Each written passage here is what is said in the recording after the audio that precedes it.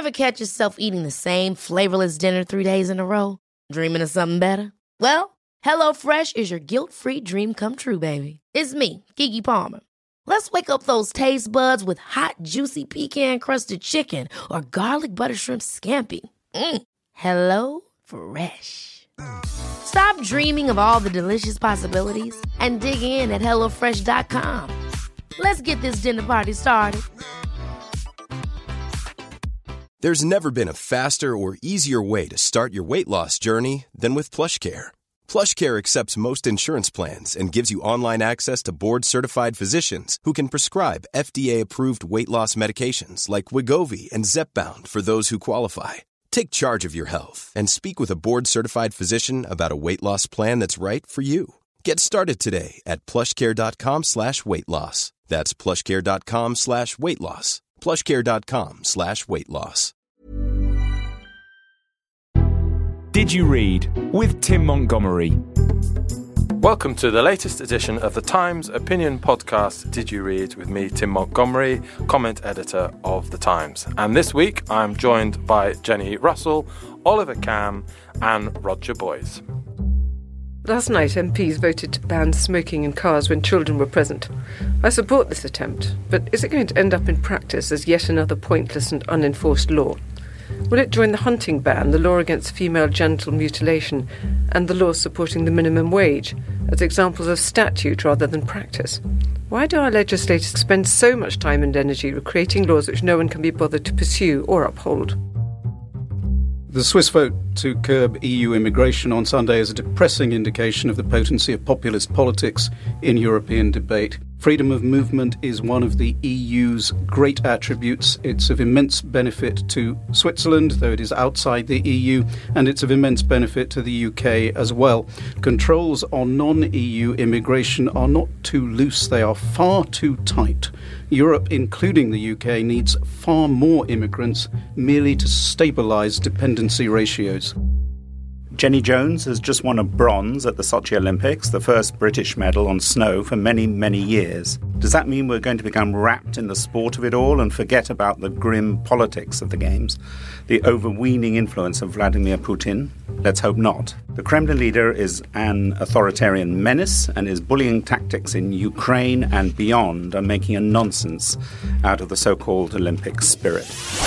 Well, Jenny, let's start with your subject. We're recording this podcast on Tuesday morning, and it was last night that Parliament voted to ban smoking in cars with children. And although you're sympathetic to the issue, you feel that this is a law that Parliament won't enforce. But actually, with one of the other laws you mentioned, the ban on fox hunting, there is a lot of evidence that although the hunts continue, the fox hunting has stopped. They now chase false quarries and scent. So are you right to say these laws aren't enforced? Tim, you've been listening to the PR of people who go fox hunting. I mean, personally, I was against the fox hunting ban because I think it's a civil liberties issue. But if you want to ban fox hunting, that's absolutely not what they've achieved. I live part-time in the country and I live next to the master of the hunt, and I can tell you they go out dragging fake fox scents, and lo and behold, they just luckily happen to come across some real foxes, and then how can the hounds tell the difference? And they all leap after them. And hunting has never been more popular. And there have been 280 successful prosecutions, which is extraordinarily few when you think this legislation went through almost 2 decades ago now. 4 out of 5 prosecutions that the RSPCA have brought have been banned. Hunting is now carried out by more people in Britain than ever before.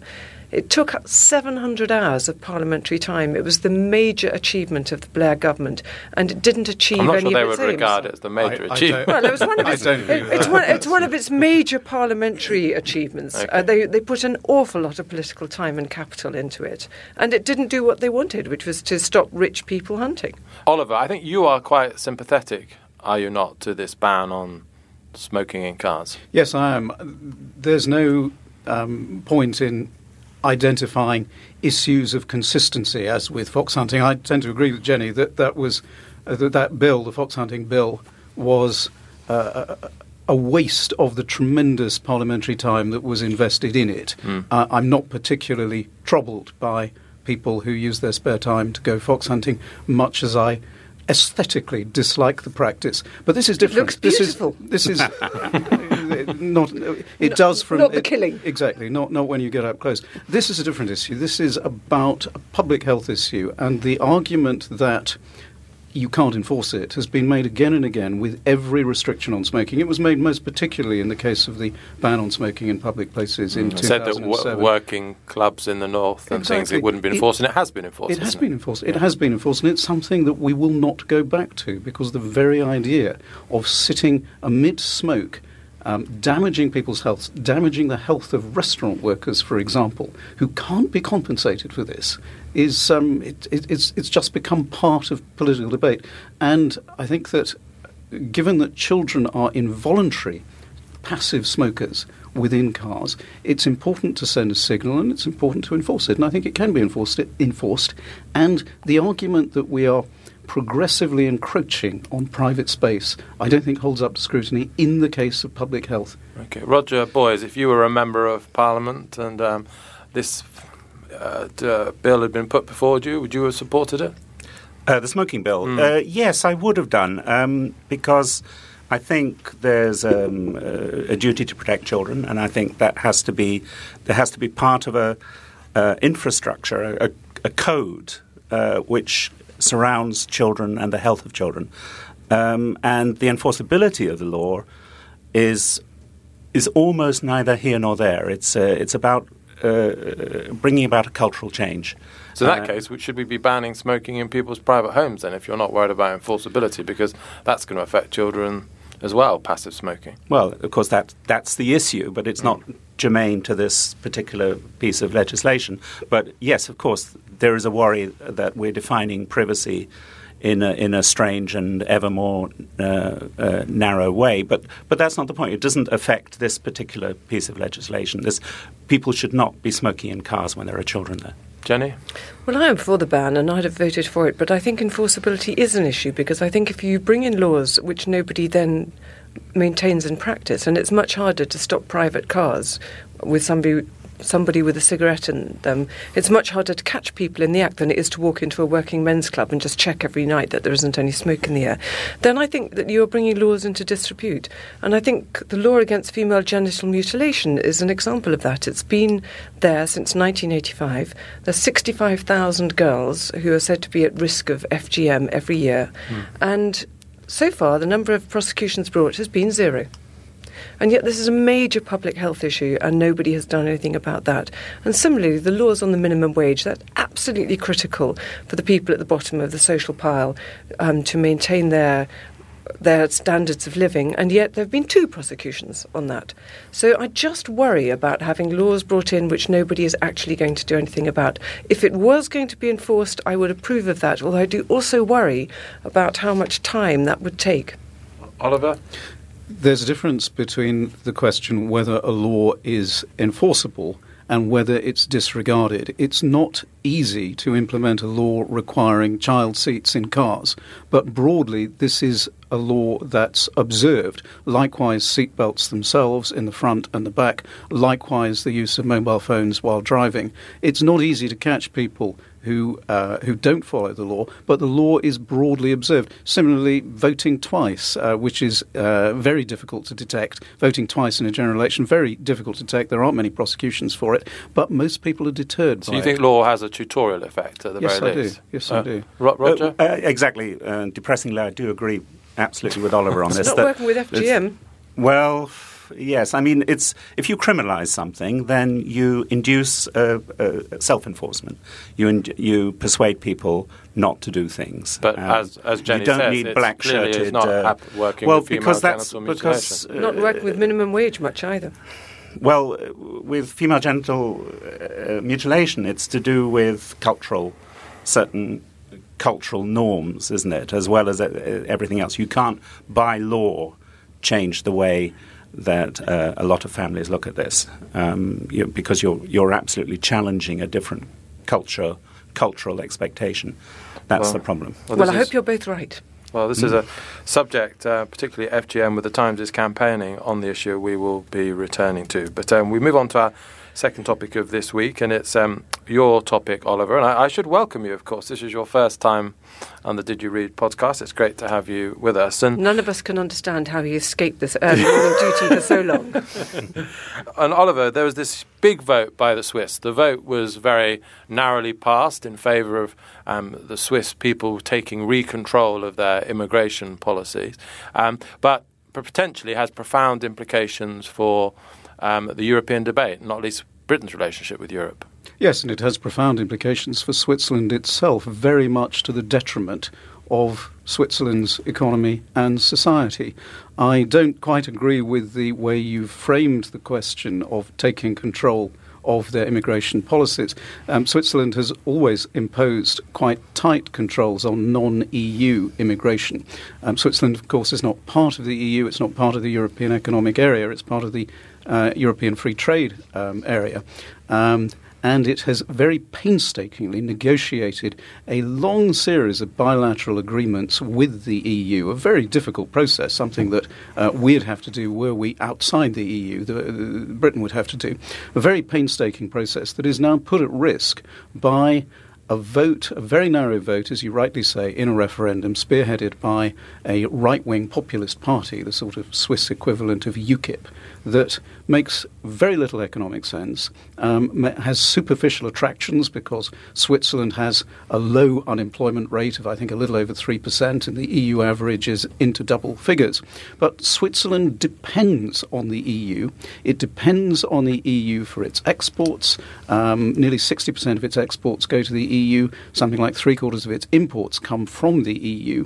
And populist parties and politicians are focusing on immigrants as a source of economic stress, whereas in fact they've been absolutely crucial to allowing Switzerland to withstand the European economic downturn of the last few years, because they've boosted domestic demand at a time when, as we say in our second leader today, Tuesday, at a time when the Swiss franc has been strong and Swiss exports have been hit.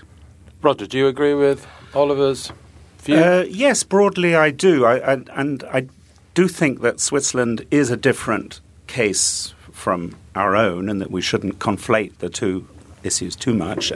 I do worry that Switzerland's becoming a little bit racist and that actually this measure, it's a referendum decision and therefore not law, but it will be made into some kind of law within the next 3 years, that it is actually anti-German in some ways or anti-this. Switzerland's it's a country that defines itself through negatives, So if you're German Swiss, what you're saying is, I'm not German. If you're Swiss French, you're saying, I'm not French. And that's not really much of a national binding ethic. So it's a complicated country, and it was a complicated decision, as you say, extremely narrow.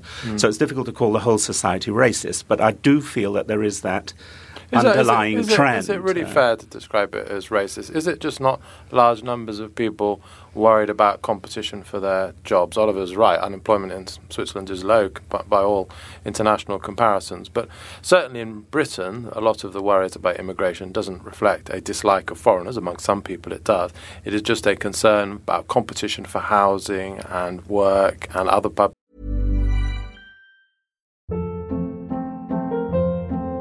Hold up. What was that? Boring. No flavor. That was as bad as those leftovers you ate all week. Keke Palmer here. And it's time to say hello to something fresh and guilt-free. Hello Fresh. Jazz up dinner with pecan-crusted chicken or garlic butter shrimp scampi. Now that's music to my mouth. Hello Fresh. Let's get this dinner party started. Discover all the delicious possibilities at HelloFresh.com. Services. Isn't that true in Switzerland too? Well, in Switzerland, the campaign was fought on that basis. For example, why are the trains so crowded? Oh, it's foreigners. Yeah. Why are the roads so full? Oh, it's the foreigners. Yeah. Well, that doesn't seem to me a very good starting point for a discussion in those terms. And I would not like to see that being the tone of our future debate about where we stand in Europe and how we reposition ourselves in Europe, either inside or outside the EU. If that element, if that sort of dark undertone comes in, I mean, Switzerland, thanks to this People's Party, it's already banned minarets, for example, the building of new minarets. Is that the way we want to go? You know, it's going a little bit too far. That was an ugly decision. It's ugly, and I think this is a continuation of the ugliness. Jenny Russell. Well, I'm torn on this one. I kind of want to be a devil's advocate here, because I'm not sure that I agree with you that deciding to ban other people's manifestations of their religions in your country necessarily has to be defined as ugly. I worked in Switzerland for 2 summers when I was a teenager, and I was stunned by how xenophobic it was. I mean, there's absolutely no question that they hated all sorts of outsiders. I was working in the Swiss German areas, and everyone wanted to maintain their Catholic culture and their strong traditions, whether they were bringing in cows or all going to mass together, or the entire villages taking all the children away for holidays in the summer. Maintaining your own culture doesn't necessarily mean you're against other people's culture, though, does it? Well, I think in Switzerland it often does, because if you had a group of people moving in who were Muslims and who were calling people to prayer in the mornings and so on, yes, it would disrupt Swiss culture. Now, I think the interesting thing is, how far do we think it's okay for people to want to protect their ways of life? I think that Roger's absolutely right. There's a nasty undertone to the Swiss attitudes to foreigners, and I think it's always been there. I don't think that it's creeping in. It was very evident 30 years ago. It was very hard for any outsiders to get to live in Switzerland. I remember, for instance, one American who had just bought a flat in Geneva. She was working for WHO, arriving for dinner absolutely horrified to discover that she just had to sign a clause in the lease saying that in the event of a nuclear attack, as an American passport holder, she would not be allowed access to the nuclear shelters in the basements, which were the Swiss citizens only. Now, that's the way the Swiss have always seen their country, which is for the Swiss. Oliver, just before we move on, I don't know whether you can imagine yourself in this position, but if you were running the Out campaign, working for UKIP or whatever in Britain, it's probably the issue of immigration more than employment law or food prices or the Eurozone. It's the one issue that does seem to get people more exercised about Britain's membership of the European Union than any other issue. And if the Out campaign ever happens, if Cameron wins the next election and holds this referendum, immigration is more likely now to be at the heart of that campaign because of this Swiss vote, even more likely than before. Would you agree with that? Yes, I agree with that. I've debated with Nigel Farage. I wasn't impressed with his knowledge of the minutiae of EU policy. I don't think he's very bright, but he argued very forcefully and I would say emotively on the prospect of millions of Eastern European immigrants coming to Britain on the accession of new member states. He was talking nonsense, of course. Because you have one in one of your notebooks for the Times, you've argued that over the next 50 years, Europe may need immigration of the level of hundreds of millions if it's to maintain the current dependency ratio. Just to stabilise some may think that your view of hundreds of millions of extra immigrants is the extreme position in this debate. I'm not arguing. I'm not an absolutist on immigration. I'm not an absolutist on many things. I'm very close to being an absolutist. However, when you look at the way the issue is framed, I think there are far too many controls on immigration and far too much whinging on the part of populist politicians that they're not allowed to talk about it. In fact, they talk about little else. That is certainly true. And what we are now going to talk about is our third topic, which is Roger's topic. Now, as a Manchester United fan, I've been avoiding the sports pages recently, but I understand there is a Winter Olympics on, and you are concerned that we are going to be too much enjoying the spectacle of the sport and forget actually what a nation Putin has created in terms of human rights abuses in its role in the world. Yes, that's right. I mean, it's not a particularly sophisticated argument, but it happens every Olympics. First of all, you worry ahead of time that everything's going to go wrong. It happened before the London Olympics in a similar way. One of the Olympic rings didn't quite open, but otherwise it seems to have gone reasonably smoothly. Yeah. But I mean, that was there was one endearing aspect of the whole opening ceremony, really. Then you get the opening ceremony, you kind of sneer at it or you are amused by it. And then the sports begin and you start to win medals or you bravely not win medals, as is usually the British case. And and that's it. And you forget about that seam, that rather grimy seam behind it all, as we forgot about Beijing's human rights abuses once everything was under thing. But we do have with Sochi, we do have an issue. We have an Olympic issue and we have a Putin issue, and we shouldn't forget about them. The Olympic issue being, Russian policies are quite clearly in violation of Principle 6 of the Olympic Charter, which is anti-discriminatory. It's in violation of the normal commitments about overspend, corruption and waste. 3 times as expensive as the London Games. Enormously expensive, yeah. And, of course, with enormous graft and corruption underpinning it. Because in a recent column that you wrote for us, and by the way, I should say all of the columns that we've been discussing this week, Times subscribers can read at thetimes.co.uk/comment central. But you said that actually, rather than this being a sort of launch of Putinism to the world, Roger, it actually was almost perhaps its highest point, and that afterwards we will see that this is a country that has been left very dependent upon energy for its economy, hasn't diversified the economy. There's a growing resistance within Russia to his rule, and he has not solved the problems on his borders, whether it's Ukraine or Chechnya or in the Middle East. Yeah, Tim, you've said everything that I've got to say now. It's a very good summary, really. Okay, well, I'll bring Jenny and Oliver in then in that case. So, Jenny, have we focused enough on Russia's human rights abuses? It seems to me like lots of people are focused on the human rights abuses a lot. Can't we now just enjoy the sport for a few weeks? I think you can hold both things in your head at the same time. I think the interesting thing is that Roger, of course, is an expert in this area and therefore is always conscious of the issues that are going on. But I think that what he fears hasn't come to pass. I think that the Olympics has had the opposite effect. From Google running its rainbow strip across its search engine in support of lesbians and gays who are discriminated against in Russia, I think that it's that kind of thing is bringing the whole of Russia and all its complex problems to people's attention in a way that it didn't before the Olympics. I think people are thinking about Russia in a way that they weren't before, and they're more aware of what's been going on with Putin. Oliver?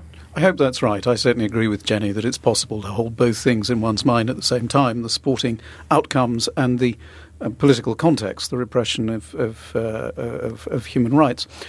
My worry is that the connection between nationalism and politics on the one hand and high-level sport, Olympic sport on the other, has a very long history. I'm thinking in particular of the sporting prowess of the old Eastern Bloc and the East German athletes in particular, where the Honecker regime in East Germany placed such stress on the matter and adopted a mass doping program in order to secure Olympic gold. There was always this suspicion at the time, and tremendous damage was done to the health of athletes, sex changes and so forth. That I fear that we may not focus enough on the terrible abuses of human rights that underlie this quest for Olympic glory. Yeah. So you're saying it should be applied to all nations? It's not just the Russians. The fact that sportsmen are having to torture their bodies. No. That's different from striving for a peak of physical fitness. Yes, that was with doping. Chemicals. Chemicals, exactly. So you're worried that is actually prevalent everywhere, even though it's supposed not to be. No, I didn't mean to imply that. I have no idea whether it's prevalent everywhere or not. And the individual cases of doping, something like Ben Johnson, that's quite different from a nationwide programme of doping. I just gave that as an example of the nexus between nationalism and the search for Olympic glory. The Olympic glory and the space race were the great sort of emblems that the Soviet system tried to pursue for their virility. That's Roger Boys. That, I think, is the inbuilt problem, that actually when people are chosen to be the future site of an Olympics, I mean, we should have complained right at the beginning, of course, when Sochi was put forward as the candidate, is that there's an inbuilt bias towards authoritarian regimes because they can deliver, because we know that they will deliver on time. We know that everything will be ready, and that we know that they are capable, for various political reasons, of creating a spectacle. We saw it in Moscow. Some of us, anyway, saw it in Moscow in 1980. You know, there was the 36 Games and there was the Beijing Games, and these are the ones that actually stick in people's memories quite often because they were so incredibly orchestrated. So we have to be more careful about the selection. The selection and the choice of future sites. We have to build that in. Otherwise, you get into these ridiculous situations, for example, where Qatar stages the World Cup, in ridiculous summer temperatures. And has a much more oppressive and has an oppressive structure. When you say we, Roger, what can we do about it? I mean, lots of people think that there was terrible corruption involved in many of the choices, like Qatar. But we, the international community, don't run these things. They're run by unaccountable international bodies and individual members of whom are open. But we have representatives to the International Olympic Committee. And we have 2 representatives. And have failed to reform it. Exactly. Well, the Times in particular, with alleged corruption in FIFA, campaigned very hard, but absolutely zero effect. It's not as if it's chosen by the UN. I mean, these are people who all seem to be open to being bribed. Yes. No, but we have to mobilise, obviously, against it because it's becoming absurd now. Well, Gaddafi's Libya used to chair the Human Rights Council at the United Nations. So we have lots of upside downness in international institutions. But we have to finish there. I'm afraid we've run out of time for this week. Thank you to Roger and Jenny, in particular Oliver, his debut. I hope you'll be back with us soon, Oliver, and also to Dave Maguire, my producer, who always makes this show happen. Thank you so much to you for listening, and do go to thetimes.co.uk/comment central to access all of the articles we've been discussing today, and also via that blog you can subscribe to this podcast via iTunes so you never miss an episode.